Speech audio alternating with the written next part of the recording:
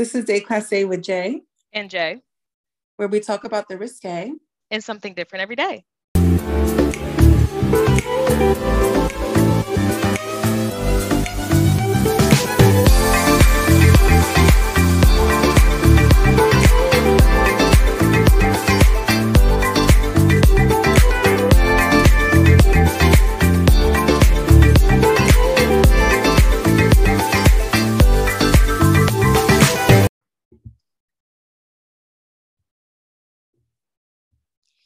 So let's just let them know that we've been trying to record this episode for a little while now. Not too long, but a little while. We just had the craziest communication malfunction I think I've ever had outside of Mercury retrograde in a while. But we're on the heels of it. You know, it's the post retrograde energy that we're feeling, obviously. Fuck. And I guess the powers that be just don't want us to record this episode because, as I said before, the truth will be revealed.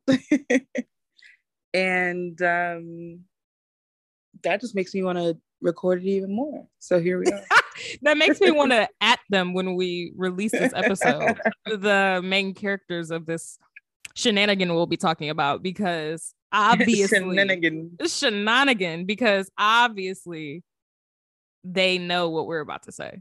Well, they know because they got Razzies, but they also know what we particularly are about to say. But go ahead. I really thought that song, oh my God. How do you know? Just know that I know. And so they know that we know that this shit. Okay, honestly, we're talking in circles, people, but today we present to you our, I guess, annual at this point. This is our second time reviewing a movie for Valentine's Day. Our second annual Valentine's Day special. I'm so lit for it. Okay. Putting this back into the category of we watched it so you don't have to, we decided to take on the 50 Shades of Grey trilogy. And it was a feat. When you say take on, you're not lying.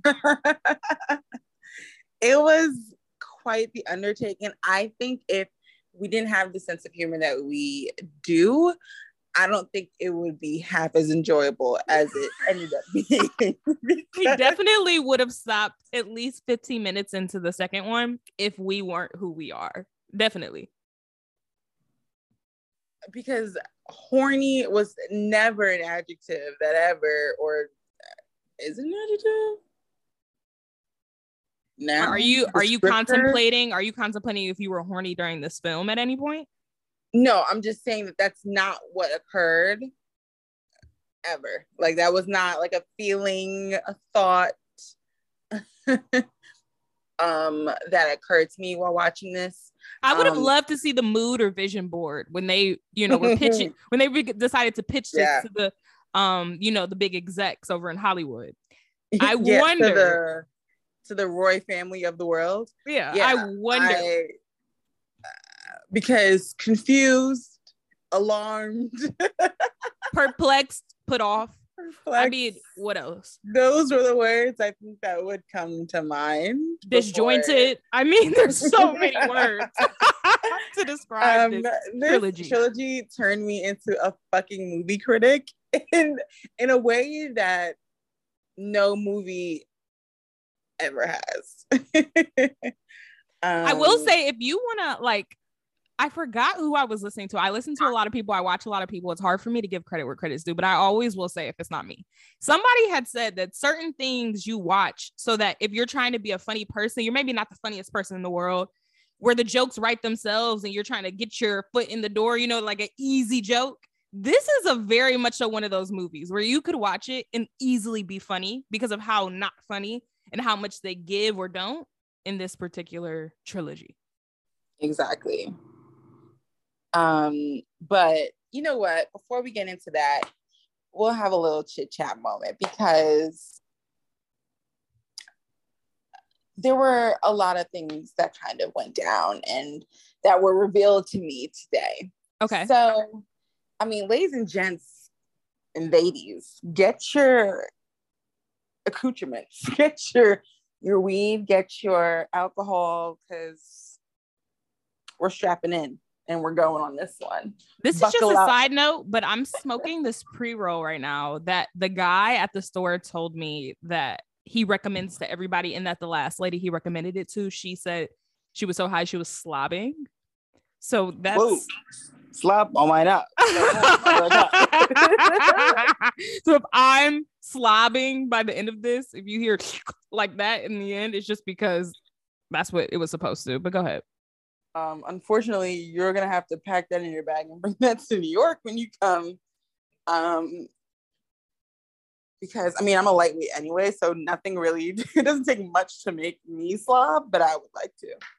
That is what a log line to describe this particular strain. I'm obsessed with. As soon as he said that, I said, and I'll take 2. Thank you so much. I don't even know. Just took 2. I don't even know. Just took 2. Just took 2. Shout out to DJ JK. Because there's no reason why we actually reference James Kennedy songs that much. 2 different ones too. It'll be Top Man sometimes, and sometimes it's Get Loose. And he's top. She said. Put you on the jet and I'll get you well fed. I'm done. So the first thing I wanted to bring up is congratulations to Andy. Bravo, Andy. He got a star on the Walk of Fame. I did not know that. Yes, he did today. Yes, he did. Won't he do it? And which I feel like rightfully so. Rightfully deserved. He's been in the industry for God knows how long. Has fucked so many people in it. I mean, I feel like those are the 2 requirements to get a star. If I'm a famous gay and I have not fucked Andy, I'm offended, honestly. If you're not a famous gay, CC John Mayer. Local gay. Famous or local or straight or bi or gay. Honestly, anything with a penis, I'm right. pissed. If you're a remotely attractive man and you have not fucked Bravo Andy, you should be questioning yourself. So in either event, Andy did have his little, I guess reveal ? Ceremony today. Apparently it's also baby Andy, baby Benji. It's his birthday around, I don't know if it's like actually today, but it's like around the same time. So that's cute. Like I can walk a star, a little IVF baby's birthday. And we keep it pushing. But what was more confusing to me about this situation were the guests of honor at his unveiling ceremony. Okay, I'm so excited to hear because he keeps him a motley crew. So I'm excited. But it's so motley, but it's not motley. But it is like it's not that many people. It seemed like it was just a quiet, intimate affair. As they love. Hold on, wait. Was SJP there? No. Wow. Or Mark Consuelos and right? Kelly Ripa? They're not there? That's what I'm saying. I'm going to reveal to you the 3 people that I saw, and I was perplexed as to why it was these 3 people. Okay, and if it's not John Mayer, I'm going to be pissed, but go ahead. Well, bitch, John Mayer was there. And he was posing for the pictures with the baby in his hand too, okay? Because John Mayer is the number 1 slut for Andy, right? But 2 and 3, Garcelle and Lisa Rinna? Really? I was like, huh? And they're filming right now. I'm sure they won't film this, but like, really? And I was trying to see if I could find like more pictures to see like maybe like there were other people there, but those are the only ones that he, posted with. But that's all I see. And then the family. Wow. Now I know him and Lisa are friends. They have alluded to that. I feel like she was on Watch What Happens Live before she came on the show. Like that's not as shocking as like Garcelle is truly shocking me. And Garcelle is here, baby. She is posing for her class picture. She's clapping in the picture for baby Ben's 3rd birthday, which side note, can't believe he's 3. Well, we're old. Yeah. Yeah, I knew this boy since he was a zygote. You know what I mean? That's how I feel. Like, wow. When he was an imagination, not even an actual when he was thought. a thought, when he was like, yeah, eventually I'll have kids. And now we're here. Is John Mayer the daddy of the baby? That is my question. So, and this is why we're friends and why we're here, because I did also question myself when I saw the picture of John Mayer holding Ben. There was something in the eyes. There was something in both of their eyes that said, "This is my seed." That felt very familiar. Generational, if you will. So, like, what is okay? So they're dating. Like, that's obvious. They've been dating for years since the baby was born. John's been around. Like, do they, like, you know what I mean? Like, what happens on the weekends? Does baby Ben ever spend a weekend with just his daddy John? Or, like, are they more of, like, just a family unit? I need, like, more details and for me to grasp it. You know what I mean? I would like to know. But what's interesting is that I do think that John is a very active partner, biological partner, if you will. Because the way baby Ben, 3-year-olds don't just grab to anybody. That's like the age around where they get like really like shifty picky about about like who's talking to them, who's touching them. Right. Baby Ben is posing for his class picture. Okay. Smiling. He feels safe and at home in John's arms, is what you're saying. Safe. Yes. So what does he call him? Because he doesn't call him John. Does he call him Uncle John? Something like that. I hope it's not Uncle John, because usually that's kind of like, I feel like they say, oh, like you're funny Uncle John. Like, I feel like it's not always like the best term. Mm-hmm. But I don't know. It can be an array of things. Andy is so extra and out there himself. I'm sure between him and John Mayer, they've come up with quite the clever name for his biological father. Wow. Yeah. Okay.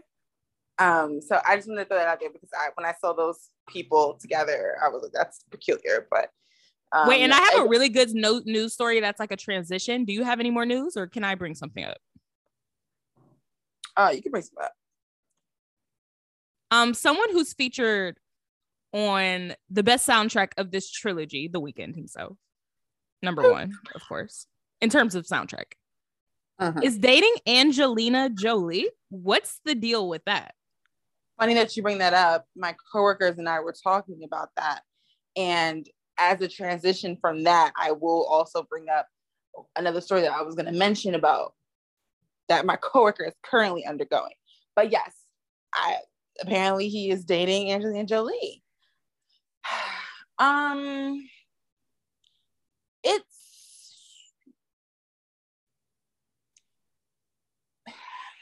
It's not confusing.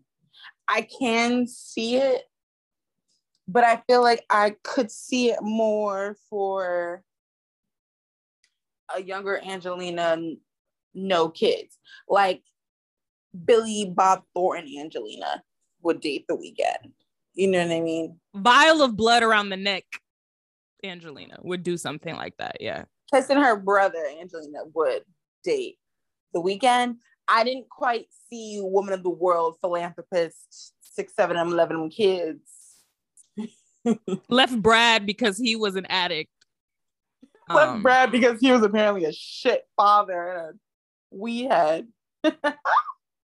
Right. We can all assume maybe he was smoking PCP, but we can assume the weed isn't what sent her over the edge. The incident of him raising his hand in the private jet, I think, was really what did it. But nonetheless, it is confusing in terms of the addiction part. Of course, that's where my mind goes. In the official documentation, it's listed weed. Now, are we fucking stupid? It's Brad Pitt. You know what I mean? Like, I'm sure there are other things. He's been toking since he met her. That has nothing to do with anything. That's for sure. He's been toking since he met her. will I grant her, has he been up-toking? For sure. You know, I'm sure it picked up once they started hitting kid number 4 or 5. You know what I mean? Like, shit gets a little hectic, regardless of how rich you are and how many nannies and shit you have. But the violent, for you to tell me that his addiction is weed, and then for the inciting incident to be a violent outburst, they're two different sides of the scale. I'm no idiot here. Yeah. I'd venture to say he didn't have weed that day. He was in between. His plug said, "I'm waiting on the drop off." Like, it's one of those days. And so he pissed. Picked up his next best thing, which unfortunately for everyone involved made him have, quote unquote, emotional outbursts. So all that to say, I'm not sleep on that for the weekend. Like, okay, so Angelina's back in her, she's had her addiction phases as well. So I'm like, okay, so they're holed up in a hotel room for a week straight. They never leave. Okay, I'm getting the vibe. But also, as a man who has dated Bella, for him to be with Angelina, who I would argue Bella modeled herself after, that was really shocking to me. I was like, wow, as a Bella, I feel hurt. And so this is, you know what? And we're going to just run with this. I'm not even going to interrupt it with another story, because this is interesting now. Because now we veer into typecast territory. And what I mean by that is it a problem to have a type such as that? Like to have a type to that extent? Like carbon copy type, like carbon copy type. Like when Reggie Bush got, him and Kim broke up. And with that Kim other bitch. What was her name? Started with an L. I don't know. Kim lookalike is all I know her as. It was like Lilibet or something stupid. Anyway. Also, side note, Kim K really sucks these niggas dry. Let's be clear. After she's done with them, call her Vampirina. Yo, she is sucking them dry, my nigga. Vampirina, succubus, Lilith, whatever you guys want to fucking call her, whatever religion or spirituality you follow, she sucks these men dry, and they are fucking useless afterward. I've never seen Kanye be more useless than he is right now. Him crying out for North's TikToks and whatnot, it's shocking. And what was triggering with Kanye's experience is that what he's doing is that I feel like I've been through the same experience with my father, and it's looking really bleak. The whole like trying to control and manipulate this narrative that doesn't exist. Anyway, back to what we're saying. And I say that because, okay, for example, if a guy likes, and now this is also like rooted in just like a baphobia in general, but if a guy liked thicker women and like consistently dated only that, I feel like it's kind of like frowned upon. We famously know someone that has that. Because I was thinking about him. I know you are, and it's on the tip of my tongue. So yeah, and you get called the fat bitch lover, you're only looking for a plus size woman, you like big girls, all of that is thrown. They have a lot to fight off to love who they love. Like, love wins, but also they have to do a lot of defending, it seems. But you know what? The gag is most guys do like a thick bitch. It's just that most of them are just not able to, I feel like, express that out loud. And so it's really like playground bullying. It's like, so it gets really fetishy really quick when it comes to weight for some reason. Yeah. I mean, it's not to bring up the BBW King, but we are here now. As you all know, or maybe you don't know, we are obsessed with 1,000-Pound Sisters, which just wrapped season 2. And in season 2, the sister that's still like, trying to get the surgery, Tammy, she was in love with this BBW King. So obviously he only likes like big women. And so that you is know what? always alarming. I'm just gonna stop you because I don't think you were aware that you just did it. But I just want you to know that you emphasize big so crazy. Like, what did I say? Big women. Anyway. I mean, lock me up and cancel me, but you know, whatever.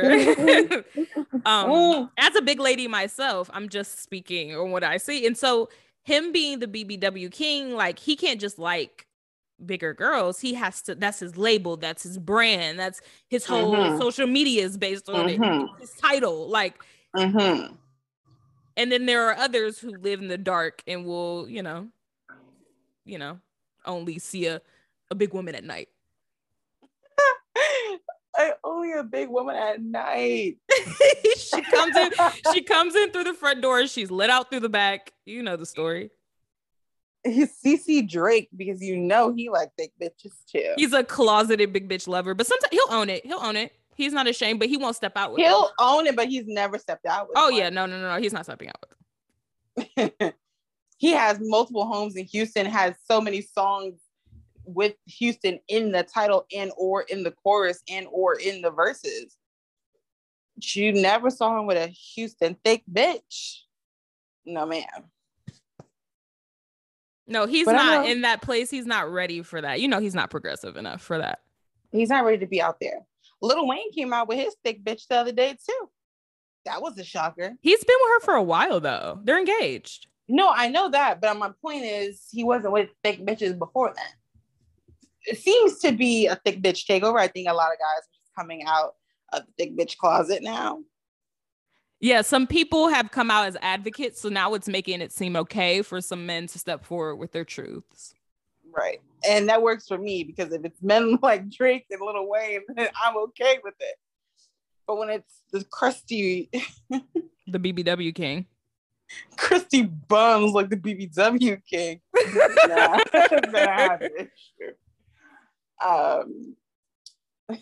so yeah, so all that to say, when it comes to having a type so specifically like that, for some reason, sometimes it's looked at negatively. In the Weeknd's case, it's not, because I guess, you know, they're skinny brunette women, so I guess it doesn't matter. But I just was thinking about that. I was like, sometimes having a type is like not seen as okay. Like I don't know. Everyone's so determined in this world to make you not have a type. Like, even if you say, like, oh yeah, like, this is my type, people like kind of get up in arms about it, I feel like. Yeah, they write it off as superficial, but we all have things that we like in people physically, even if we're not all about looks. Exactly. So, yeah. And so I'm going to use that as our little segue, as in to talk about our movie, because in this movie, it starts off with two people who just aren't each other's type for some reason, finding each other and really making a go out of a weird relationship. So anyway, so the first movie, let me just read you a little bit of the facts. So 50 Shades of Grey came out in 2015. Okay. For whatever reason, it's 2 hours long, which did not have to be the case. That was something that was a through line throughout, and we could not come to grips with why these movies were so long. But okay. They were all consistently over an hour and a half, and you know that's Jay's personal cat. So that already was like a strike off the fucking movie, in my opinion. So we're already starting at like a 9 out of 10 if I'm just minusing a point for the fact that this shit is long as fuck. And you know, for me, it's automatic 8. IMDb gave it 4.1 out of 10. Rotten Tomatoes gave it 25%. Metacritic 46%. Rotten Tomatoes giving it a certified rotten, like that's certified rotten for sure. Like that's really shocking. It came out February 13th, 2015. And it Wait, did February what day? 13. So wait, we should drop this on the 13th then. Yeah, I'm just saying. Let's do it. Except that 13th is Super Bowl, so I mean, whatever. Who watches the Super Bowl anymore? You know? Oh shit. I mean, honestly, with these teams, what is it? The fucking Rams and the Bengals. The Super Bowl is not what it used to be. Like, I feel like Super Bowl parties are a thing of the past. I'm not saying people don't have them, but it used to be this thing. Everyone watched the Super Bowl. Who wasn't watching the Super Bowl? And I feel like we've dropped off, especially after, for us Blacks, 2020. I'm easily could cut it off. So I feel like it's not as relevant as it used to be, especially like the commercials even. I feel like the next day it was a huge thing about the commercials. That's even fallen off. So right. It's like a known thing, like Super Bowl commercials. Like, you know what I mean? Like, right. A company can get like their whole year's worth of sales off of a successful Super Bowl commercial. Previously. Now, I don't know. Works out. In either event, it did really well in the box office. Not surprising, because there was just like so much press leading up to it. The books themselves were like a whole like sensation. And then, they did a great job of building hype and promoting, like you said, like leading up to this movie. The marketing behind it was excellent. Behind the first one in particular. I'm not giving credit to the second and third. The first one, they had a real big push behind it. It was like in the zeitgeist. And it made $569.7 million in the box office, in case anyone was curious. What was the budget? Hold on. 40 million. So okay, a good rule of thumb. I don't know if people know this, but always double the budget, because marketing is usually the same as the budget. Double the budget, and if it's over double the budget, then that's all cash to bring you home. So 80 million would have put them in the black. So like, wow. Right. And then, so of course, I looked up this, just quick, fun 17 fun facts about, Fifty Shades Grey. So we'll get into it before I get onto the other movie ratings, and we'll tell y'all which movie we thought was the fucking best one.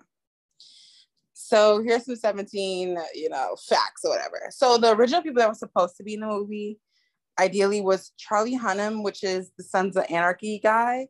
And that meant something special to me because, Jay, you know how I feel about Sons of Anarchy. I was the blonde main character of Sons of Anarchy? Oh my gosh, he's so cute too. And yes, I know how you feel. Jay told me one time that she thought that she was going to find me decked in leather, strapped on the back of someone's Harley Davidson at one point, because I was so invested in Sons of Anarchy, like he couldn't pull me away. I might have to rewatch it because it might be a comfort show, I'm realizing. But only if it's available free on Netflix or Hulu, because I tried to go back to Mad Men and there were commercials and that just wasn't going to work for me. Right. We did try to go back to Mad Men, but they put us off. With that. Because Mad Men, first of all, the first season is slow as fuck anyway. And so, like, what I don't need is commercials and a slow as fuck show. Like, let's be clear. It took us so long to finish that first season. Like, I can't. It really did. I'm glad we persevered because it was a great show, but it took a long time. All shows worth loving are going to have a shitty first season, so it's fine. It's true. So, yeah. So he was supposed to be Christian Grey. He had to back out because of scheduling conflicts, and then he also felt like it was like a lot of pressure because there was so much, press and builds up for this movie. I'd love to know what scheduling conflicts, because no offense, but I don't remember seeing him in anything on the big screen that year. Well, I mean, it's not like Dakota or James were ever in anything themselves either. But yeah. I don't know if this is still concurrent with Sons of Anarchy. Maybe they were still filming. I don't remember what year it ended. Okay. We'll blame it on that. I like that. He had like a real good TV show to be a part of. something that had, secured awards, unlike this.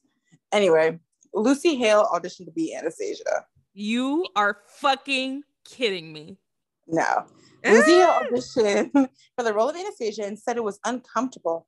There were some things that I was so embarrassed to be reading out loud, but it's one of those things where you have to commit wholeheartedly or you're going to make a fool of yourself. Yeah. So she dropped out. I don't think I would have wanted to see her on the screen though, so I'm glad about that. I like when it's a big movie and relatively nameless people take on the role so that we don't have any preconceived notions. Exactly. Fun fact, rope sales skyrocketed at hardware stores across the country that year. I remember hearing that. Another thing, I mean, like we already know this, but like there was not any like true full frontal nude. So like obviously like chest out, titties out, but no puss, no dick. Yeah, they were behind a little bag. Anastasia's character, I guess, whatever, Dakota, often also use like body doubles and stuff. So a lot of the scenes that like we're thinking like, oh my god, like she like really exposed herself, wasn't really her. Especially like the spanking scenes that use butt doubles.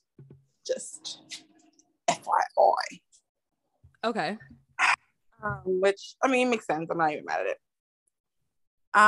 it. Evidently, his wife has never seen the movies.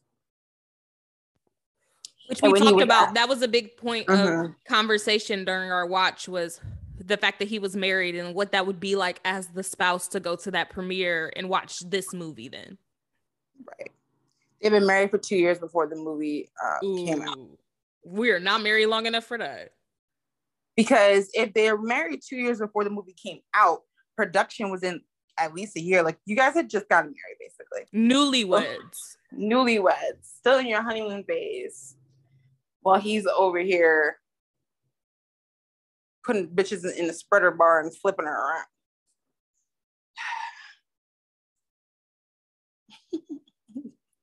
It's a two different hoes. Sometimes Dakota, sometimes the body double. I don't need to see that. I don't know what's worse. What I did think was interesting is that the director, and so the director for this movie, she only directed this one. She didn't direct the other two. Sam Taylor Johnson, who I don't know if you know, but I don't know if you know her, and I don't know if the people who are listening know her. But she had recently came under kind of like a little bit of a flame situation on Twitter because she is currently married to Aaron Taylor Johnson, who's like an actor, like whatever. But she's 54 years old and he's 31. And apparently like she was like a family friend, like knew him and started dating him at like 19. Some real weird. Well, some real Mrs. Robinson shit, honestly. Speaking of Mrs. Robinson. So knowing that was a through line for this movie, the series really, and knowing that that's like her origins, it was a little weird. Life imitating art, art imitating life. It never stops. Life is a circle. Come on, honey. Get hip. But all that to say, the director, at least for this first movie, directed all the intimate scenes at the end of production. So she directed everything else was directed before, and then the really intimate, like especially the bedroom scenes, they waited till like the end of their production time to record those. Smart. Yeah, just so they can get acquainted. And going off of the acquaintance, I know the rumor is that like they didn't like each other. Now, I'm not gonna say it's not true, but what I will say though is that there are so many articles put out of them like refuting that was true. So, I mean, you guys tell me what you think. I mean, like, I will say that she's a Libra, he's a Taurus. So like honestly, it could be true. But I don't know. I couldn't tell if it was like really true, like no, like we don't beef with each other, or if it was kind of like press junket. Let's throw out all these articles of us claiming that we love each other. Right. It's like either press on press, so they put out the story that they didn't like each other just so they could put out the story that they didn't, or they just really didn't like each other. And then they, obviously took the moment to turn it around and say, no, that's not true. Because, I mean, what are they going to do? Do interviews and say it is true, which would have been really cool. But no. Right. Because I feel like if it was true, what's the point in like lying that it's saying it's not true? That's even better to me. to be able to like produce these movies. Now they're shitty, but still produce these movies and you like don't like each other. That's funny to me. Maybe they thought like that would fuck the whole thing up for us, but no, we would love the drama. I think everyone would love the drama. Next up, Jamie was a former underwear model. Actually, he was named the Golden Torso by the New York Times in 2006. So 10 years before the movie came out. He does have a stunning torso. Like I will stunning torso. I highly doubt that they use the body double for his torso scenes. No, he gave me I'm doing this movie full meat. He was not ashamed. That booty was out, the torso was out, he was licking, sucking by in, all that. And so, I mean, fun facts, if you want to know, the grand piano that Christian was playing on cost $270,000. The helicopter, Mayday. It was valued at $3.2 million, and the penthouse was $6.2 million. Also, something I feel like is worth noting at the top, even though we at the top, we're maybe 30 minutes in, but here's what I would like to say, is that this movie, we went to go see the second one together, not to skip ahead, but we went to go see the second one together in real time. And Mayday, which maybe we'll talk about later, is maybe in the foundation of our friendship. So I find it really funny that this movie in particular, honestly, the second one was like part of the fabric of our beginnings of our relationship, which is beyond psychotic. Because you know what? I love that. And I'm going to say why. Because as shitty as fucking 50 Shades of Grey is. In particular, the low point, the second one, I can't believe we watched that movie and weren't haunted by it. Because we hadn't seen the third one yet. Spoiler alert, we think the third one is the best one. If you manage to get that far into the trilogy, the third one is the best one. The second one is absolutely horrible. Oh my God. Except for the Mayday scene. That wasn't the second one, right? Or was it in the first one? Yeah, Mayday is the second one. Okay, just making sure. Because as shitty as it is, this movie, this trilogy has crossed over 1 billion. Like it's a billionaire trilogy, which in and of itself is insane to me. It's like the sixth R-rated movie to gross like over 100, like over 50, over 500 million worldwide. Like it, by box office standards, it was largely, honestly, by regular standards, it was largely successful. Especially smasher, for sure. A smasher. Basically, this fucking woman, E.L. James, that's not her real name. I forgot what her real name is. Basically, was just, writing. Obviously, everyone knows it was Twilight fanfic. But this woman have posted it on like regular sites, like on a Wattpad type of shit. And I guess like they kept like taking it down or flagging it or something like that. So she got frustrated and just brought the shit to like a publishing company and published it. Wow, I did not. How insane is that story? That's wild. She gave the shit for fucking free. They kept taking it down. She goes and publishes it. It gets picked up. And this is all based off of someone else's story. Loosely, though, of course. Yeah, because it's nothing like Twilight in any way, shape, or form. Except But that it's in Seattle and it's a not that cute brunette, evidently. I don't know, and a rich, powerful man. But I mean, insert that storyline anywhere. yeah, literally, Um, just a regular Hollywood story.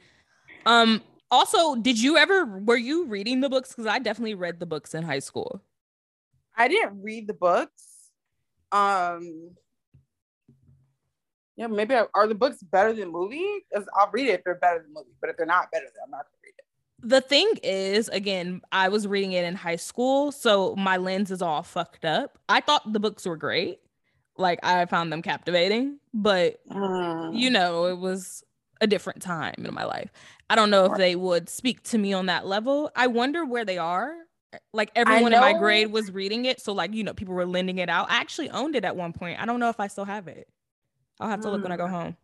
I should see. I know there was the infamous tampon scene. Everyone was like, yes, I would loving, but talking about for sure. It was definitely way more graphic. Like I do remember. I mean, that's how books are. They obviously are way more descriptive.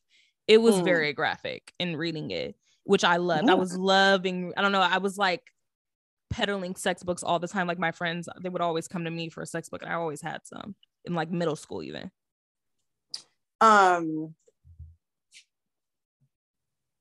Yeah, I used to read a lot of erotica, which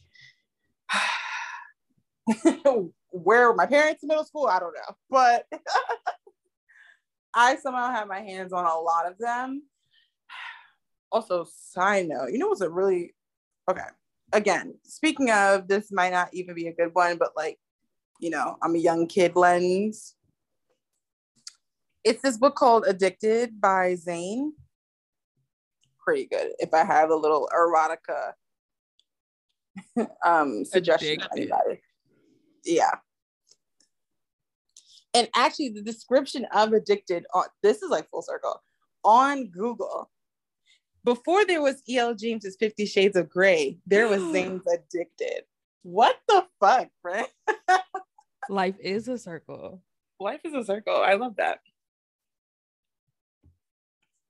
So anyway, read that, kids. And I think that's pretty much it for the fun facts. I kind of like condensed like a lot of them. And then lastly, I guess the book was supposed to be called Master of the Universe. So I'm so glad she changed that because that was stupid. Wait, what? What does that even mean? Quite sure what the fuck that means. Master of the Universe? Horrible working title. I'm so glad. 50 Shades of Grey. Perfect. It's one of those where you bring your shit to like like your editor or something, and they change it for you and change your whole life story. I've always loved that. And that's the benefit to being rich or to having access, because you could be like the most like basic looking, and then and then somebody gets their hands on you. Somebody who's talented gets their hands on you and just like changes how you look. Something simple as like changing your name, like maybe your stage name was this, but we're going to change to that, and that takes off. That's always been so intriguing to me. How you are the muse, but someone else just has that vision. Wow. Yeah, it's like clay in a sculpture. Like they see it within there, but they have to mold it. Powerful. So I need someone to mold me. If anyone wants to mold me, holler at me. Hello. Mold me, please. I need someone to refine me. I want to meet. Literally, this is also so full circle. I was just talking to my friend Taylor about this. Like her mom, sister, so her aunt, like there was like this gay guy at her job who like he saw her and he saw her potential, and like he changed her wardrobe. Like he buys her everything. Like he sees it for her, and I need that. That was so powerful when she told me that. I was really moved by it. I was like, whoa, that's so cool. I need it. That is so cool for him to think, God, I'll take her under my wing and I'll make her something. Oh, so cool. And back to Kanye and Kim, that was when they were fucking magic, bro. That was when they were fucking magic, when he took her under his wing, his fashion wing. He's doing it with Julia, or so he's trying. So he's attempting. Or so he's trying. And that's why I'm not quite going to bring that up. Because I will stand by what the fuck I said earlier, how she sucks the life out of people. And she might have just sucked the creative genius out of Kanye. He's lifeless now, as we know him. Fuck. And that's hard to come to grips with. There's a lot of hard truths out here. Again, my brother has been telling me all 2022, the truth hurts. And it's really been sitting heavy with me because that's a saying I don't think we say enough. Obsessed with you saying all 2022.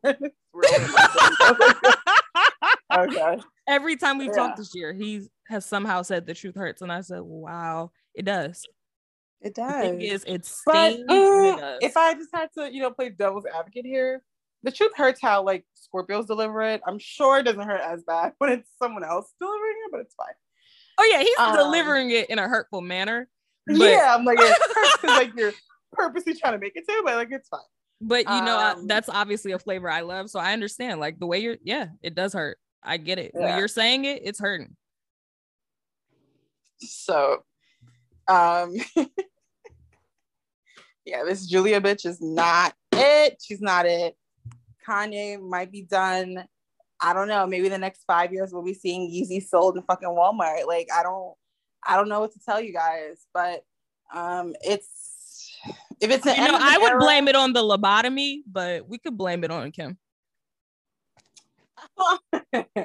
I'm just saying, like, Kim has a track record. I have no evidence of the lobotomy, so allegedly I just have to go off of that. And I'm not even bashing Kim. Like, I can't really hate a bitch that like manages to suck the life out of people and elevates herself every fucking time. That's dope. Like, what a power to have. You know what I mean? You just get fucking richer and richer and better off of other people's, like, absorbing other people's powers, creative efforts, and that's cool. Y'all just don't like it because Kim is white or Armenian, really. She's spicy white. I don't know. They don't give her enough credit for being Armenian, I feel. Well, because she's lasered and waxed away every fucking thing. The only thing she's kept Armenian is the jet black hair. Like, everything else gotta go. Like, nothing else remotely. Like, the nose is tapered, the cheeks are different, the baby hairs are gone, the sideburns are waxed. Come on. So anyway, so some celebrities obviously loved the series and some didn't. Apparently J.K. Rowling didn't like it, but she got big hater energy, low key. Yeah, low key. Yeah, raise it high. Definitely high. High key. And evidently, I don't know if this is true now, but at the time that this article was written, 50 Shades is outselling J.K. Rowling's last book. Harry Potter. Oh, and I know she is not happy about that.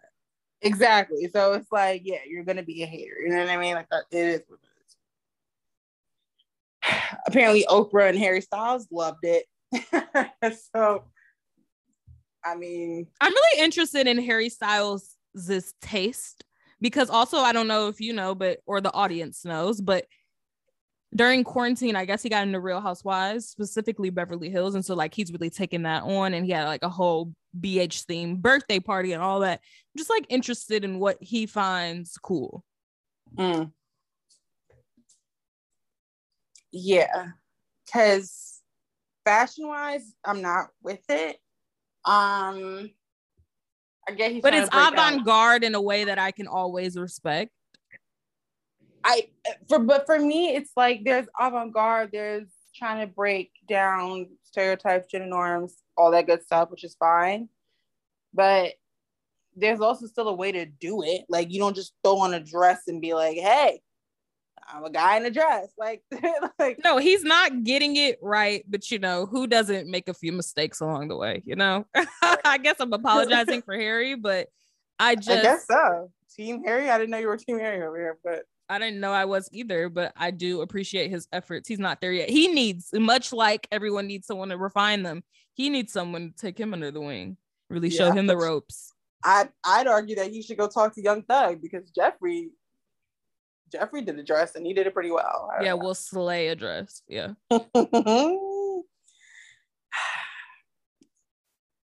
So yeah, all that to say, those are the fun facts about this 50 Shades series. I'll just like briefly go into, I guess, the next movie, which is 50 Shades Darker. So this one got, let's see, this one was an hour 58 minutes long, so still about 2 hours. It came out the very next year, 2017, which, wowzers, maybe that's why it sucked so bad. Like the turnaround was non-existent. I have to assume that when they made the first one, they already knew they were making the second and third, and they wanted them all to come out consecutively, because there's no other way they could have swung that. There's just like no way. Yeah, I agree. So this one came out February 10th. So again, around Valentine's Day. So again, appropriate that we're doing it. I honestly forgot that it came out around Valentine's Day, but of course, like, why would it come out any other time? So yeah, the timing is excellent. Again, the marketing behind this, the marketing push. I need to speak to the execs. They were brilliant. I don't know why every time we say, like, you say execs, like, I feel my mind flashes like a BoJack episode.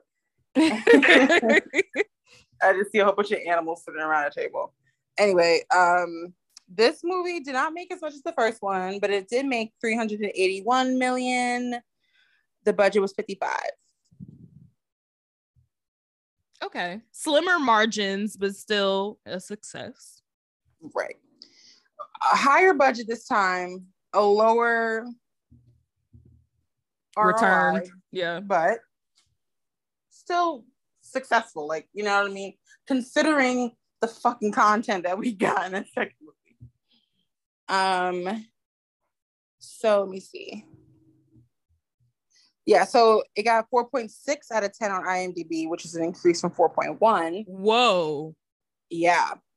It got an 11% on Rotten Tomatoes, which was a decrease from 25%. I like their honesty.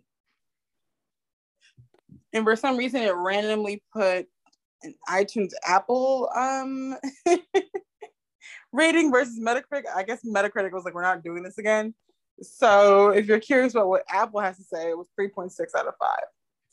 And I guess there's no Roger Eberts for this movie. So yeah, it's pretty low brow. Which,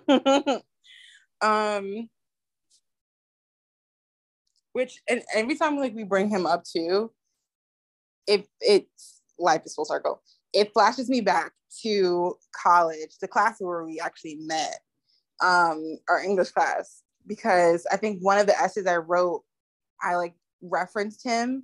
And so now every time I think about like him, like I think about that English class, and here we are. So anyway, oh, that English class was so special. What a class. Like, what a fucking class. I will say, I mean, not to give credit to Penn State where it's due, but they had great professors and great classes. And I feel like I really appreciated most of the classes I took, but continue. Hold on.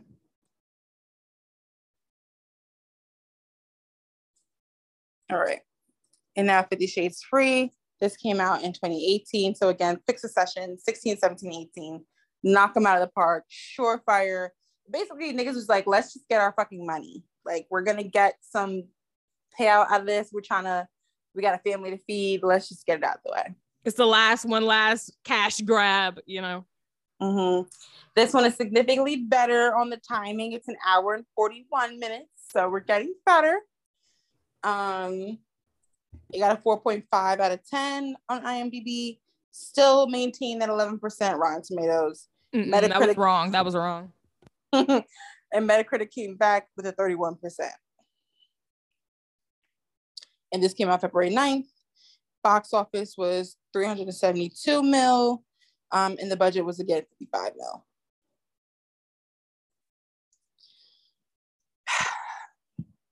So now that you guys have had all your fun facts and your actual legit facts, financial facts, let's talk about our ratings. So overall, 50 Shades of Grey, 50 Shades Darker, and 50 Shades Free. Which one is your favorite one? I realized this is going to obviously link here that I have like troll taste. My friend pointed that out to me. Like, I like things that are bad, like characters that are bad. Like, I don't know, and that attracts me. So the worst, but also best movie is the third, of course, because it's so camp and it's so bad. But Yeah. maybe the guess, maybe the guess. Maybe the best one overall, soundtrack, execution, push, all of that. I have to give it to the first one in terms of impact and all of that. But my personal favorite, troll favorite, is going to be number 3, of course. Of course. And I'm not going to disagree with you. I completely agree 100%. We even noted when we were watching it, like, wow, the soundtrack fell off between the second and third movie. Like, there was severely. Because the first one had The Fucking Weeknd, had Beyonce. I mean, like, come on, you can't really top that. And again, like you said, like the rollout was so good for that first one. Mm-hmm. The second, and especially the third one, who the fuck was going to see the third one, really? Obviously somebody, because it made 360 million, but it just wasn't as much of a pop as like that first one. That being said, I laughed way, way, way more in the third one. And because I'm not getting horny off of these, I guess I appreciate the laughter more. Yeah, there was 0 laughs in number 2, and that's what made that not fun. The third one took such liberties with the fucking movie and the plot line, because it completely scratched out everything we knew about these characters. Now, E.L. James didn't do, maybe I can't blame her because I haven't read the books, but there wasn't much character building to begin with. But the little thread of character that we had from the first movie was completely eradicated and changed by the third one. No, it was almost like fanfic on fanfic. Like the third one was fan fiction of this fan fiction of Twilight, and it just went off the rails. And like, I can't get over Anastasia was stepping out like a new fucking bitch, okay? But I also kind of liked it. So that's why I also feel like I liked the third one. She was We had been begging for her to get a blowout. We had been begging for her to get dressed up. We had been begging her to get some confidence, and everything we wanted came true on that front. They stopped zooming in on the lips and doing the lip biting shit that they kept doing in the first one. That killed me. And that felt more like the Twilight fanfic than anything else, because Bella also had this whole lip biting. Yeah. I'm looking down, I'm angsty, I'm da, mindset. So that was pretty interesting. Broke away from that. She was more confident.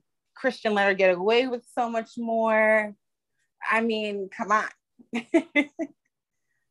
There was murder and mystery and mayhem. There was a kidnapping. There was a drag race. Clearly, Audi Motor Vehicles decided. Right, it turned into Tokyo Drift. It literally it had a Fast and Furious segment multiple times. It was yes. And I say this car brand makes me so insecure because I don't get how to say the name. I pronounce Audi or Audi? Is it Audi or Audi? I say Audi. I usually say Audi because Audi is like, it seems like the fancier way to say it. So I just say Audi. Okay, well, everyone calls me bougie anyway, I guess. So I'll say Audi. So anyway, so clearly they were like sponsored because there was like a 15-minute drag race scene where they zoomed in on the fucking ring symbol on this fucking car as many times as they possibly could. Which, whatever. And he owned multiple cars, and all of them were and Audis. Majority of them were Audis. So that was also hilarious because she's never driven a sports car, never has given an inclination to want to drive a sports car. And now suddenly she's driving a sports car through the woods while being chased in like a regular like Ford Explorer. Like, so how is it keeping up with the sports car Audi? I don't understand, but being chased by this Ford Explorer who's trying to run her off the fucking road. It's just... So like the plot of the third one, like also that guy who obviously is who we're talking about, you know, chasing in the Ford Explorer. She has like this stalker boss who she like gets Me Too'd in the second one, and then he gets fired, and then Christian does some crazy power moves in this one in particular, and he decides to buy the company that she works for, and he fires the guy, and then he has a vendetta against Anna from then on. And right. So like him being such a power player in this movie also is a true highlight, because we knew from the first time we saw him that he was weird, but did we know that it was going to end with that hostage situation with the sister? No. And I think that was crazy. And so, you know, trigger warning, because there's no way to talk about this movie without talking about like Me Too, abuse, stalking, controlling relationship-ish things. And I'm not saying that because it's like supposed to be like BDSM. The BDSM community has come out multiple times and said that this is not an accurate representation of BDSM. And the little of I know about BDSM, I know this is not like what it's supposed to be, because and as he said he's a sadist, and not BDSM is not really what it is. Exactly. So all that to say, fuck. You know what? All that to say what? Good question. Wait, you're going somewhere with like warning of Me Too and... Well, yeah, I just throw that out there because we were talking about it. Oh, I was trying to clarify the storyline time. So he tried to push up on her in the office in the first one or the second one? The first one. In the second right? one. In the second one. Remember, she was in college the whole first one. Oh, that's right. Okay. Also, yeah, the timeline is really shaky because, again, they didn't give us good timing or timelines anyway. But between the second and third movie, it appeared to be 2 weeks, maybe. Like, I don't know. So how long did she have that job? How long was he after her? How long after she got hired did she get fired? How quickly did she get this promotion? I'm so confused. Right. So, and it's hard for me to keep the timeline straight just because we watched them kind of like, not necessarily back to back, but like kind of back to back. So, and also nothing happens. Collectively, maybe 20 minutes of plot happens amongst the 3 movies. Like, so it's hard to like separate what happens in which movie because there's but so much that happened throughout the movies. But yeah, all that to say, number 3 was overall the best one. And I just figured we just like talk about like some hard hitting topics. So, okay, for me, like one of the things that we kept referencing was his chest. So it's actually ironic that they called him, the actual actor, the Golden Torso, and he was like an underwear model and blah blah blah. Because in the movie, the character Christian has like these, again, trigger warning, child abuse, these like cigarette burns on his chest exclusively, it seems like, from like an abusive father. And he doesn't want Anastasia to touch it. That's like his, you know, his boundary, his no-go zone. And of course, like any other good romantic movie, you know, she keeps pushing it and pushing it. He finally lets her touch it. And it's so funny because literally, I think like maybe in the third one, all she does is touch his chest. And I'm like, I get it. Like, you know, you made a powerful breakthrough. He's letting you in. But I don't know. Do you need to consistently like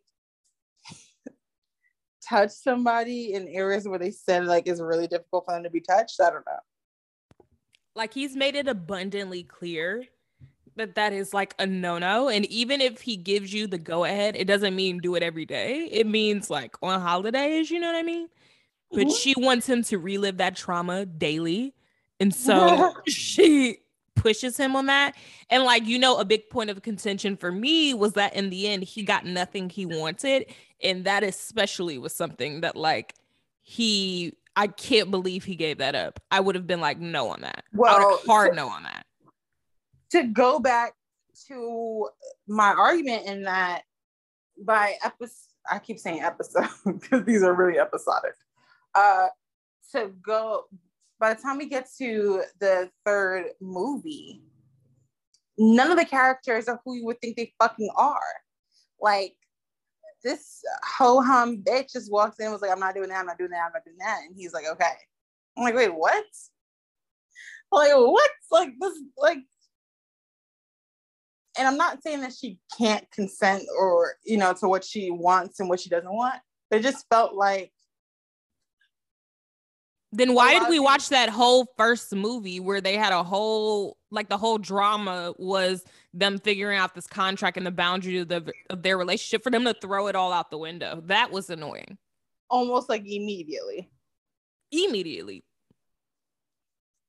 By the end of that movie, she was touching his chest.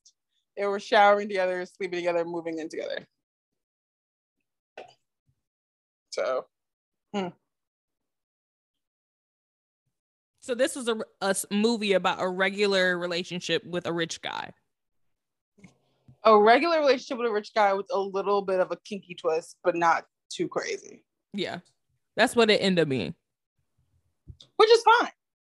Just don't promote it as if it was going to be something like really revolutionary, because it wasn't. The guy with the traumatic past who doesn't want to let anybody in, the ho-hum girl who never loved anybody like this. She's so unsuspecting. Da da da da da da. I think I can control her. She's so mousy and quiet. She finds her confidence in the ropes. And now she's my wife and calling essentially all the shots. What to me was a nice, particularly dark scene, and you know we live for those in this podcast. Mm-hmm. So Anastasia reveals in the third one that she's pregnant, and and it's also revealed to us that they never really talked about what they were going to do with children, and how they felt about children, which I also think is very, very peculiar, even more peculiar than this contract that they never even abided by. To marry someone and don't have some situation or understanding of kids. And like all relationships are based on sex, but in particular, this relationship is all based on sex, and you've never talked about the results of sex one time. It's crazy. It's crazy. So obviously, you know, he's on some old, like, I want kids, but not right now. But more so leaning to don't want kids. More emphasis on the not right now. And she's like, oh, like, you know, like I want kids, blah, blah, blah. Boom, bam. Maybe 3 scenes later, she finds out she's pregnant. Okay, whatever, fine. He flips out. He gets drunk, goes home, goes somewhere. I will reveal where in the next, because that's another through line we got to talk about. Comes back and he's like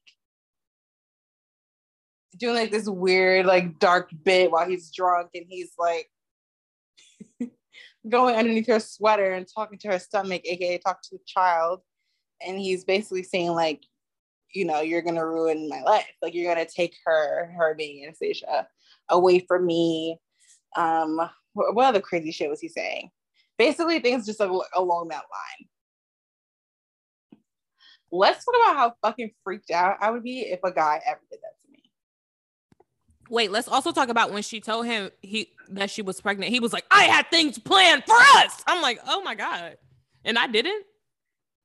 What the hell does that mean? What were your things planned? An extra couple Thursdays in the Red Room? Like, what the fuck are you talking about?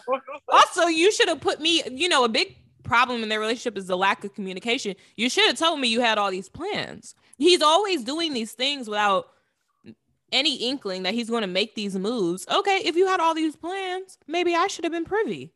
You don't know what plans I had planned. How are you all married and you haven't talked about plans? You're fucking nutting inside me every night. Like, I don't know what did you think was gonna happen? Like, you haven't even asked me my stance on abortion, birth control, anything. He said he's like, you weren't taking your birth control, or I swear to God, he said something like that. I feel like I didn't make that up. No, he definitely, in the book, I remember it was extensive. Like, there was an extensive scene of like, that was part of their contract, is that she had to go to like a OBGYN that he had set up, you know, for the rest of the subs that he had. And like, that was because only one person can put in a fucking Moderna. Give me a break. But you know, he likes to have his regulars that he trusts that probably sign NDAs to take all these young ladies, the 20-something he had before her, you know. So yeah, that was definitely covered in the book way more. In the movie, it was ignored completely. Okay, I'm just gonna have to read the book then, because am I selling it? Well, because now I'm curious, because books usually just always are better than movies. Like, and oh my God, first of all, I call it Moderna, but you know that's not what I meant. And that's the COVID brain. It's fine. Yeah. COVID on the mind all the time, but it's okay. Yeah, bleak, but that's neither here nor there. This is for escapism. Because full circle, Twilight, I watched the movies before I read the books. And then when I read the books, I was like, wow, the movies did not do this shit any fucking justice. Is how I thought at the time as a teenager. Even though they're both pretty crappy. So maybe it's just all too fitting for me to now continue with the Twilight fanfic and parlay this into a read. Wow, that's crazy. All right, so yeah, so this whole like pregnancy thing was super weird. I don't know like how Anastasia didn't like want to crawl under her skin when he was doing this whole weird talking bit to the baby. I would be so freaked out and frightened. I would feel like he's going to shoot me over the spaghetti. He's going to slice and dice me, and they will never find me because he's Christian fucking Grey. And that's the thing. He was her live-in stalker. Like, even before they got together, he was like pretty persistent in like, okay, you can try to fight this, but the thing is, I'm gonna pop up at your job. I'll pop up at your house. I'll send you shit so that you're using technology that I probably have tapped, which we never got covered, but I believe it's tapped.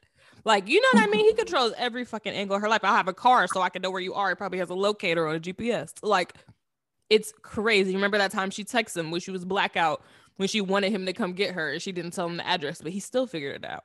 He probably has her chipped. That imagery, it made me laugh, but it's not funny. Because he did. It was weird. Because he did. It was like behind her neck for sure. It was like while she was moaning one night while he was like eating her out, he like shoved it up. Yeah. Yeah. Or it's like in her booty cheek that when he slapped it every time. Exactly. He slapped it on camera, it was activating it. You're right. You know, I'm just gonna write a note of things that I need to email to E.L. James because I need some clarity. I need her to let me know. It's a lot of loopholes, lady. A lot of loopholes. Yeah, there's a lot of loose ends. For this to be a trilogy, nothing was wrapped up, I feel. Wow. That's interesting. So I just looked at E.L. James. Her real name is Erica Mitchell, by the way, everyone. She's also a British author, which the Brits really know how to write something, huh? And let's see. Is there anything else that we care about? She's a Pisces. And so the director of the first one was also a Pisces. And that's the best grossing one. I feel like that, you know, and that goes back to what I said about like, I forgot what movie I said it in. I think one of our reviews. I think I mentioned it in when we were talking about Succession, and I think I also kind of mentioned it in our Squid Game one. But just that whole like, not really divine intervention, but like you come to the role that you're supposed to come to, and I feel like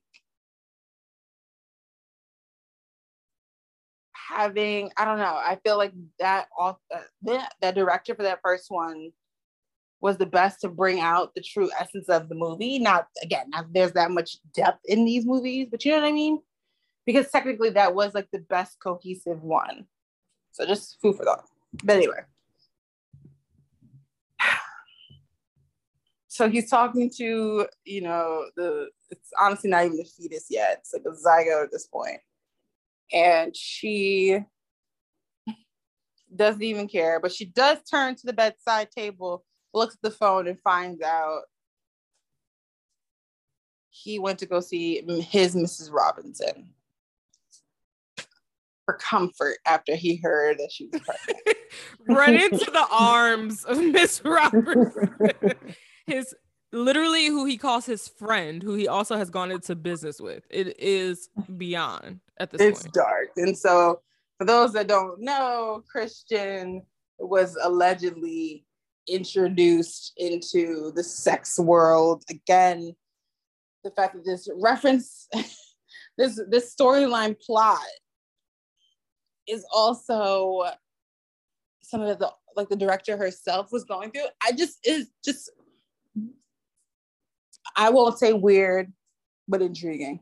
I would have loved to be, I don't know if every movie is exciting to be on set for, but between the rumors that they, you know, the two leading actors hating each other, to her living this real life, to Rita Ora being in this, I don't know. I just would have liked to have been on set as a fly. I want to know.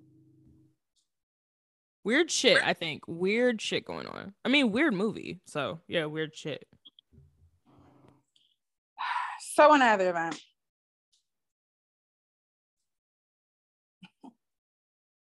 She turns, she finds Mrs. Robinson. Mrs. Robinson, in this case, is the woman that introduced Christian to this dark, twisted, erotic world when he was like a child, essentially. And for whatever reason, he still has maintained, well, not for whatever reason, it's kind of what happens with your abuser. Like, he's maintained a relationship with her. And as Jay just already said, he, so far as has like a business with this woman, still keeps in contact, brings his subs to see her to basically vet his subs. I believe if things hadn't come to blows in the third movie, that when they had kids, she would be like the godmother, you know? Mm-hmm. If she had played her role, you know? She was trying to replace Anastasia instead of getting with the winning team, essentially. So you hate to see that. But yeah. In that event, he runs to the arms of Mrs. Robinson. And so the Mrs. Robinson storyline, through line, was very interesting. We should watch that movie, though. Have you watched it? What movie? Where the trope comes from, The Graduate. No, I've never seen The Graduate. We should watch it.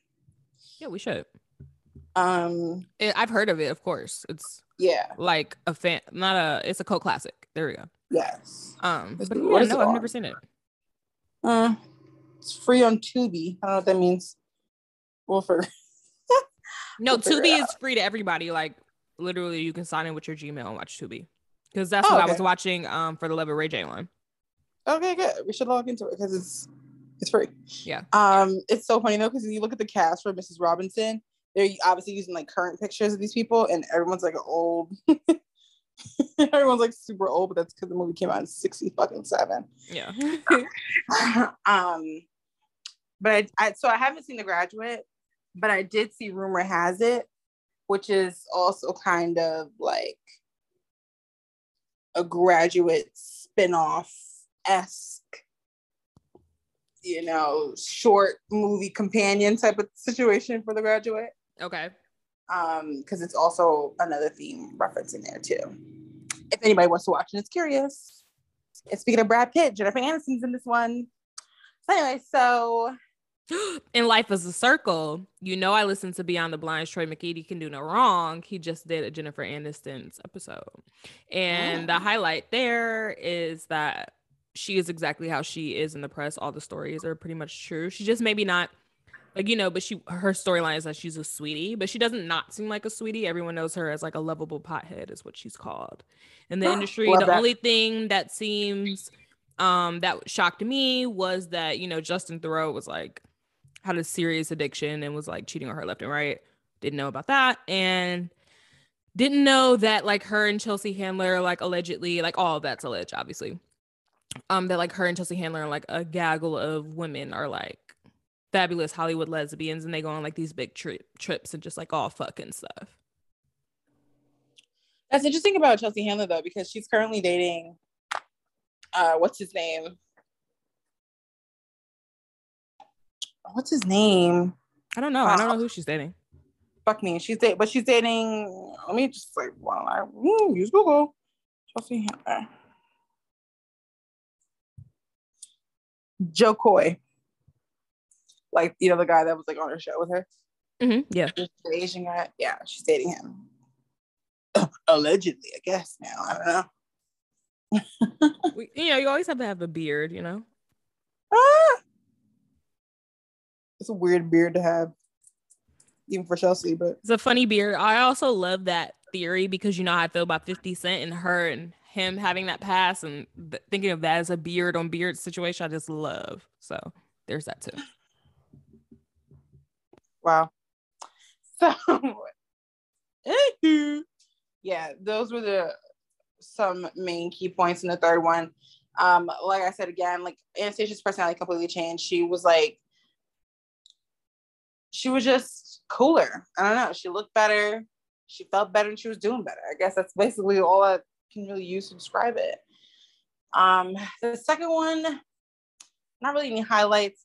For us, it's we call it Mayday, but it's basically like somehow, some way, Christian has this helicopter crash that he not only survives, him and his passenger, but survives it in such a way that he's able to go home later that day with just a couple of bruises and scratches. Literally, just like looks like he just ran into a tree, just like a couple twigs, like scratched him and like some dirt on him. That's it. Not like he was literally flying through the mountains. Suspended in thin air in like a vehicle of the air. A helicopter of all things.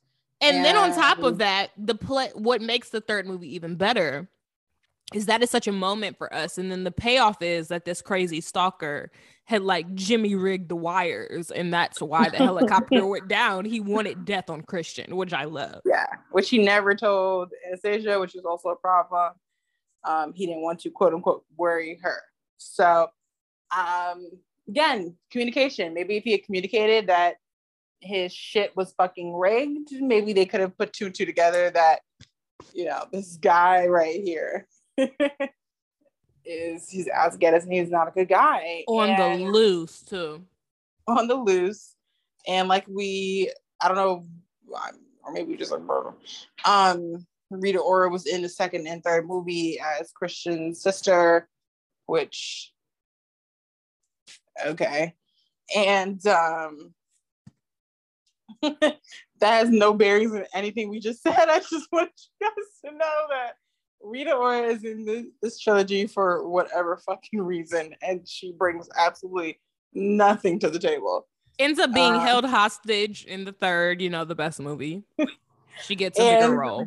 And to kind of give you guys an idea of what we're working with in terms of plot line and just realism, allegedly she was picked up by the kidnapper leaving the gym, but she had a full smoky eye on at the kidnapping scene. So confusing at best.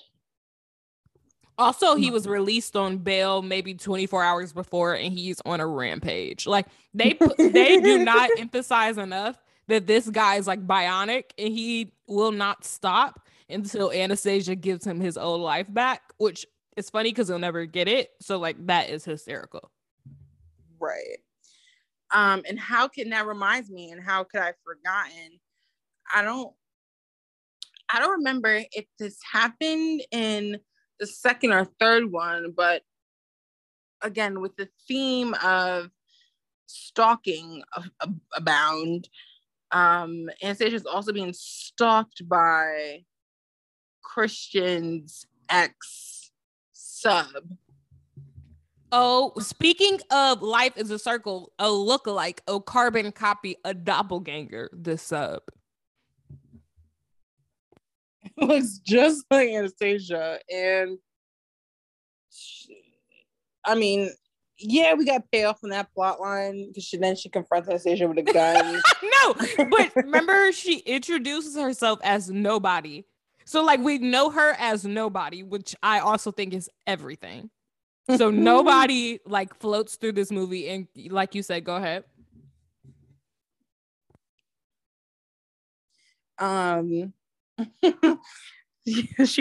Nobody confronts Anastasia, and she shoots a gun at her, one shot, pop, pop.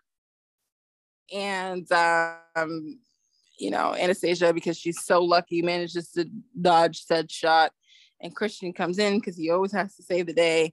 And all he does is look the sub in the eye, do a couple finger movements, and she drops the gun, drops down to her knees, ready to suck him off. It was incredible. I mean, honestly, that was in the third movie too. That was in the third movie too. The third movie had it all. That was amazing. I love the contract never expires. There is an expiration date on it, but for these women, it is a blood contract. They would sub to him today, to this day, 2022. If they saw him in the street, drop to knees. Drop to her knees, like I said, ready to suck him off or something, because completely just like forgot that she was on like a revenge rampage and just shot at somebody. Like, she was quivering in her boots. And if we had a con for the multitude of movies, I mean, obviously there's cons, but one of the real cons is that literally Anastasia would be busting at the seams every single time Christian would touch her, like as soon as he touched her.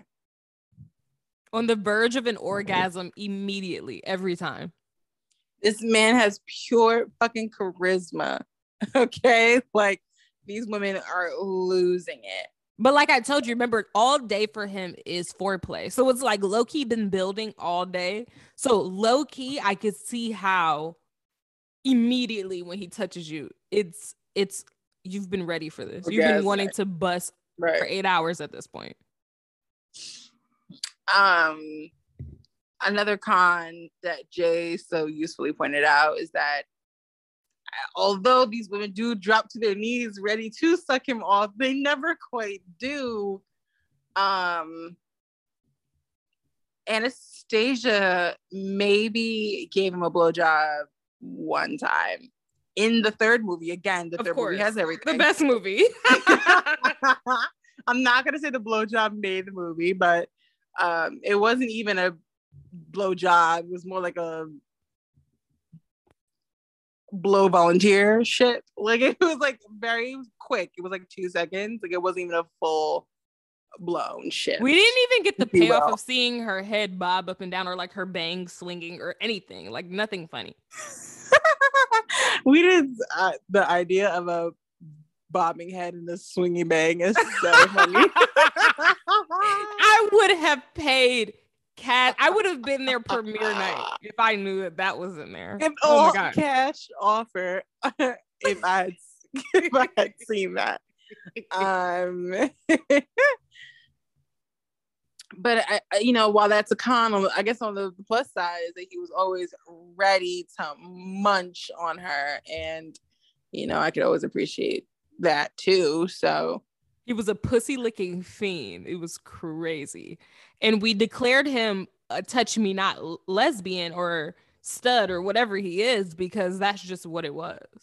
Because she couldn't touch like the whole expanse of his chest, and she never had to suck him off. So I'm like, she was winning in every single aspect of this, except for the fact that he was like a little controlling on the stalker side. I love little. Because he used microchip. He literally has a microchip, and it's slightly stalkerish.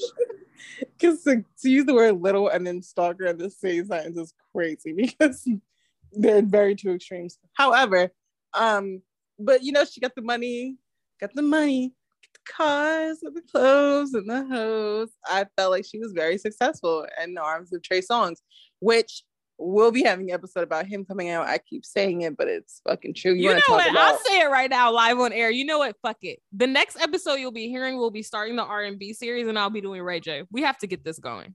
I'll say that right now. We want to talk about Ray J. That's gonna be first. We want to talk about Trey. I think T-Pain has to be brought up for us personally. T-Pain has to be brought up. Chris Brown, of course. I mean, you know, that's going to be a really emotional episode for me. That's going to be heavy. Yeah, but it has to be. I literally am going to have to do that on the day I'm not working. Like, that's going to be a lot for me. No, not it taking her out for the whole. No, it is, because I'm going to have to face some harsh truths. I think that is what will pull away, is a lot of harsh truths. Again, the truth hurts. The truth hurts. We'll save that for March, when you're looking me in the eye. that'll be really powerful to have physical notes, because the notes are going to have to be abundant for this series. So Washed Up R&B series coming to you fucking soon. Okay, literally next episode premiering.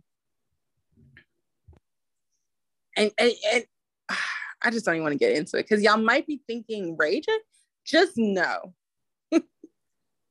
there's more to this man besides the Scooty bikes. Okay, you guys, like, he is so relevant. If you don't know he's relevant, you're irrelevant. That's what I'm. Ray J is kind of like the Black Illuminati. He is Illuminati. Like, people like reference this thing. It's Ray J. He's so connected to like literally everybody in like the worst of ways.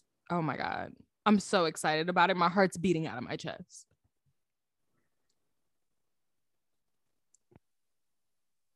Wow. You know what, that you just saying that just reminded me of Rihanna's Russian Roulette. Which a song that I was a huge fan of for some reason. I don't know why. It was a great song. The video, loved it, even though she did nothing. Powerful. And speaking of her, I mean, while we're on it, congrats. She's pregnant. Congrats. Could the bum have been better? The BD, sure, but we are here, and it's our reality. So whatever, fuck it. Hopefully, she delivers at my hospital. But we'll see. So, I don't know. I think we've hit most of the major. You didn't bring up one of the things that you love to point out, which was the cherry red lip stain. I'm shocked. I'm shocked. That wasn't on the tip of your tongue. Yeah, guys.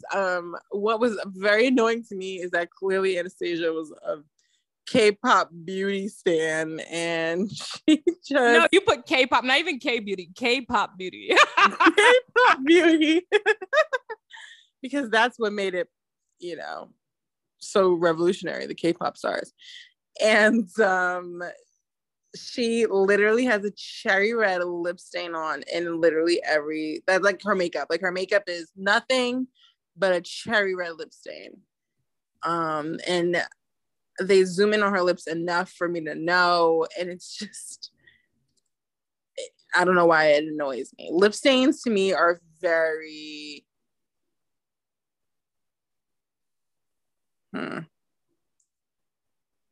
childish. I don't know. It's like, okay, so you want to have this bright red siren lip for what? Because you have on not even blush on your cheeks. Like, what is going on? You look like it's crazy. Like it also doesn't look real. So like if your argument was like, oh, like all this makeup doesn't look real, like neither does this bright cherry red lip stain at 9 a.m. in the morning. But it's really good that she went for the stain route because there was a lot of lip things she had to do. And if it had been just your regular lipstick, it wouldn't have lasted. So actually, right. I think they were really meant to be. Now that we're really thinking about it, I'm thinking, what did they not match on besides the kid? Good point. But yeah, I mean, like I said, like if we had to give it a rating as a trilogy,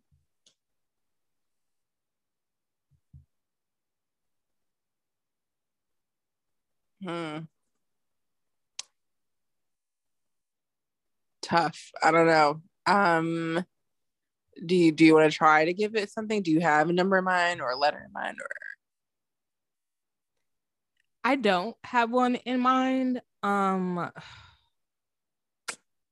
Maybe C minus, maybe like B plus. Okay, I was gonna give it like a 6. So D plus is perfect. Yeah. Again, the last movie left us also off on a good note, so it made me really forget a lot of things that I was really unhappy with. So I'm coming to it a lot happier than I would have been.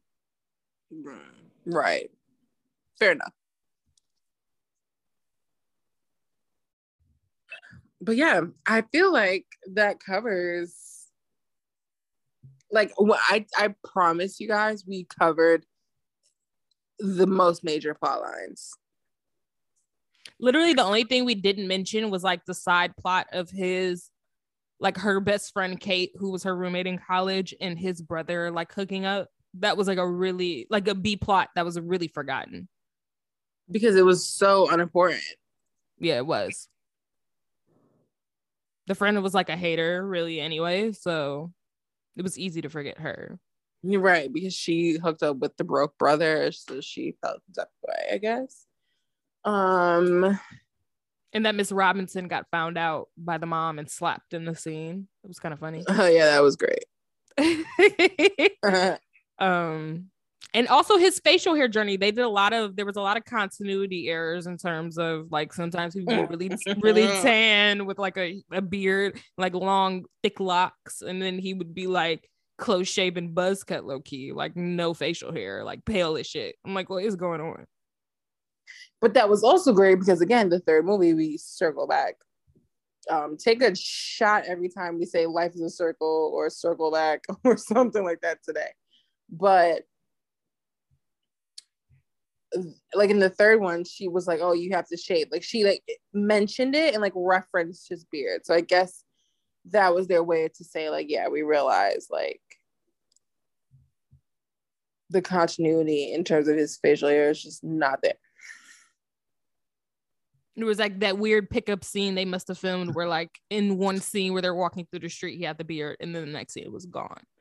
So I don't know if he got like a really severe spray tan or if he just vacationed. I don't know what was going on, but he looked completely different. Much hotter, honestly, but different. But that was, yeah, you're right. I mean, the plot is lackluster, obviously. Like you know, and the thing is, we didn't even talk about any of the Red Room or any sex of it because there really wasn't. There honestly really wasn't. Like the sex scenes to me weren't that crazy. What was crazy was really how much they like showed her tits in this movie. Quite honestly,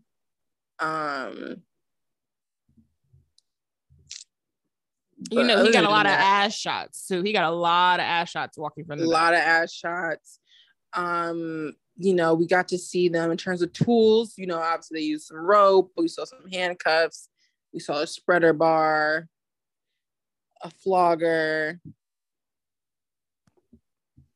She said no to fisting, but we did see a butt plug. Right. Even though, but in the contract, they said no butt stuff.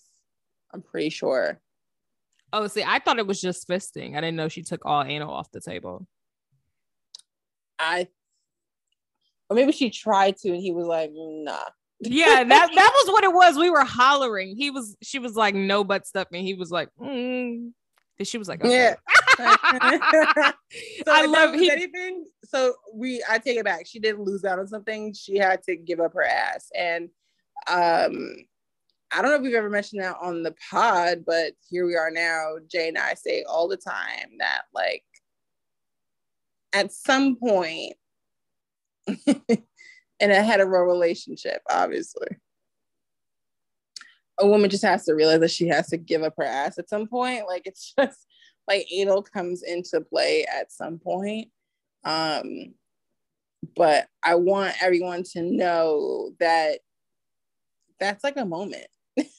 Like when you're like, okay, like. And you know, everyone has different policies. Like, I'm saving my ass for my husband, but that's not to say that you can't be an ass titan unmarried and be prepared for that moment and get that moment out of the way. And again, I applaud you. I'm so jealous of you. I've emphasized it a million times. I wish I already gave up my anal virginity, but I haven't. So I might as well hold it out like a chastity belt. Might as well. So I can use it as leverage. Right. Like, you know, when you're X amount of years down the line, when he's done sampling other people's ass, he probably did. But I don't know about it. And I really want something and I'm really angling for something, put the ass on the table. Maybe that'll open up some doors. It'll open up some doors for sure. Hey, and if you still have your anal virginity and you have a man, I don't know, I'd wager, think about giving it up if you really want something.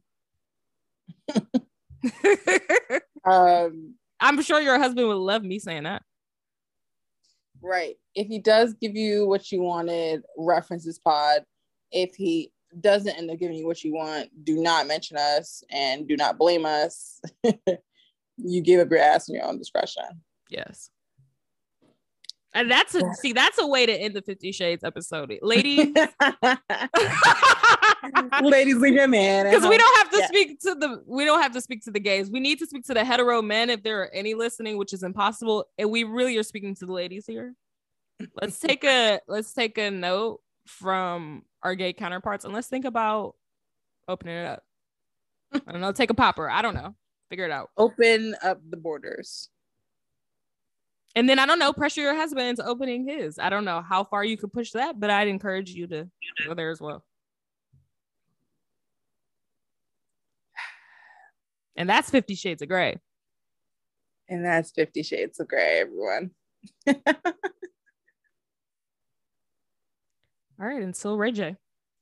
Until Ray J. Adios. Bye.